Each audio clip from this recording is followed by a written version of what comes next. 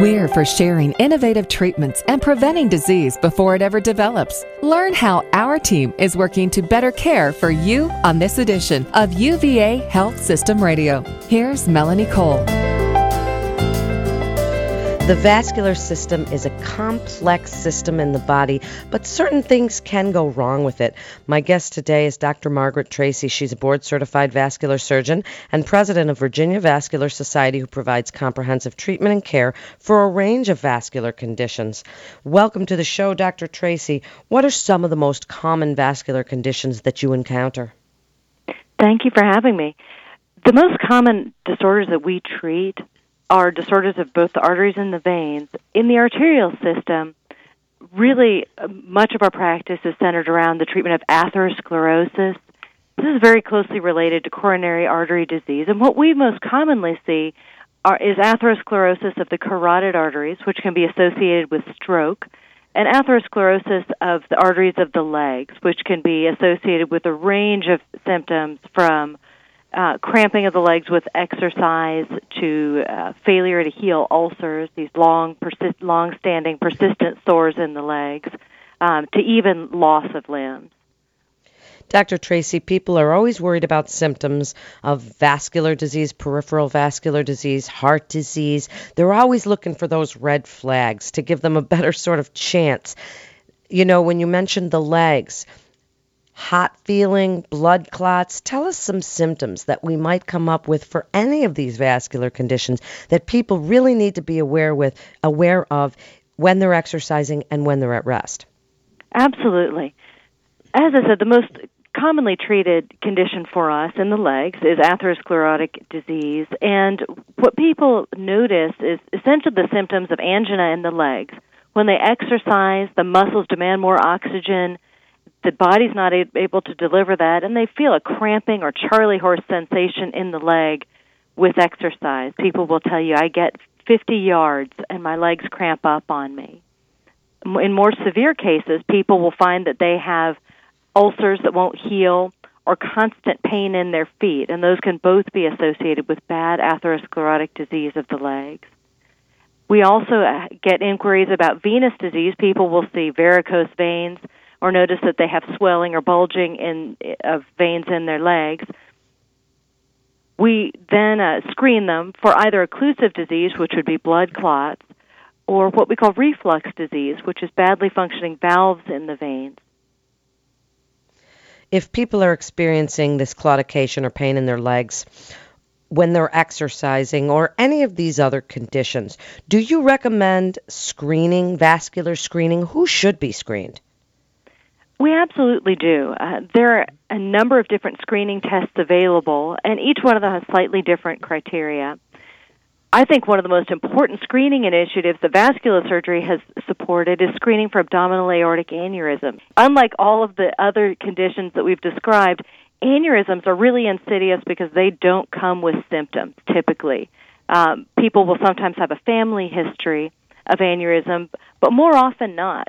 So we do recommend that people have a simple ultrasound screening for men over the age of 65 or 55 if they have any family history of aneurysm, and for all women over the ages of 65 who have either a family history of aneurysm or are smokers.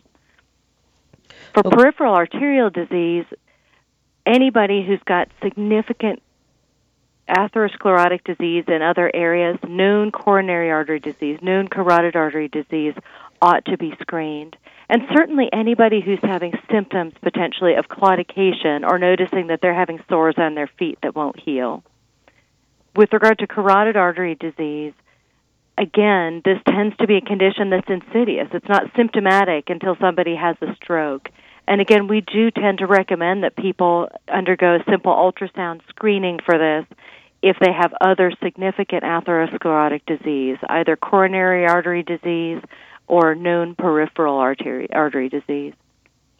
So now tell us some of the latest advances in the treatment of some of these common vascular conditions. Sure. Vascular surgery has been one of the most exciting areas in medicine over the last 10 or 15 years, primarily in the area of minimally invasive treatment of each of these categories of disease. With regard to arterial aneurysms, particularly aortic aneurysms, virtually all of these can be treated with stents now, rather than open surgery. And we're just becoming more able to treat aneurysms of the mid portion of the aorta, the branch portion of the aorta, with stents. And this was an area that historically we hadn't had the technology to manage this way, so it's incredibly exciting. In the area of peripheral artery disease, new technologies such as drug-eluting stents or balloons that actually chemically treat the lesions while we're ballooning them or stenting them seem to be effective in reducing the rate of re-narrowing over time, and we're very excited about these as well. And finally, in a similar fashion, endovascular or minimally invasive catheter-based treatment has revolutionized the treatment of venous disease. A lot of people remember the old-fashioned vein stripping, which could be fairly extensive surgery and painful. And for the vast majority of patients, that's been transformed into an in-and-out day procedure that essentially requires a single Band-Aid for a dressing. That's fascinating. Can you give the listeners some of your best advice on prevention of vascular disease so maybe they don't need any of these treatments?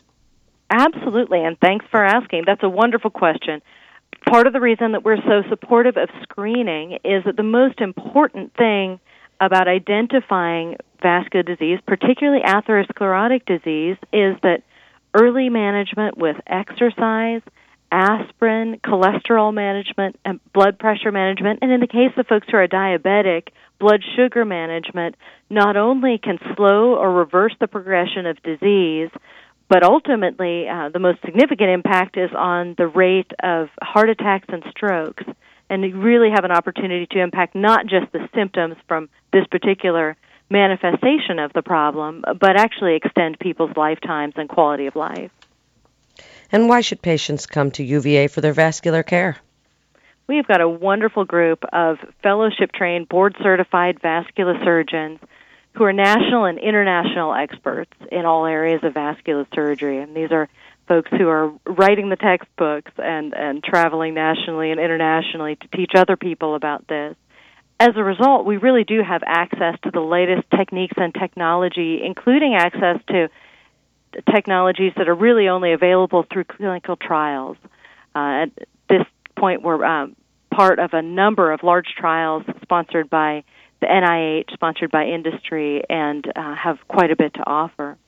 We also have a great multidisciplinary team, and we really view this as a cardiovascular center of excellence that involves having a certified, top-quality vascular lab with technicians and equipment to do the best diagnostics, and a wonderful interdisciplinary relationship with cardiology, cardiovascular medicine, interventional radiology, cardiac surgery, endocrinology, and other specialties that really need to be involved in the 360-degree treatment of vascular disease. We also have an absolutely wonderful team of nurse practitioners and physician assistants who are specifically trained in vascular disease and incredibly dedicated to the care of our patients.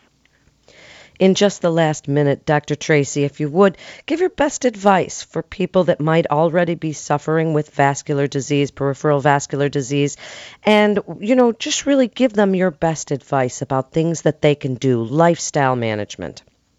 Absolutely. I think that it absolutely makes sense to approach your physician about treating, managing peripheral arterial disease.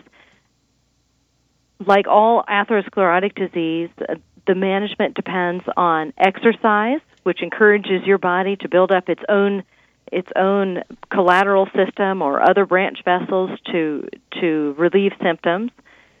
And management of atherosclerosis, really the mainstays of that are medication, such as aspirin, frequently statins in the management of high cholesterol and the management of hypertension or high blood pressure, and blood glucose or blood sugar in diabetic patients. All of those things are a routine portion of that and absolutely things that can typically be managed by your regular primary care physician.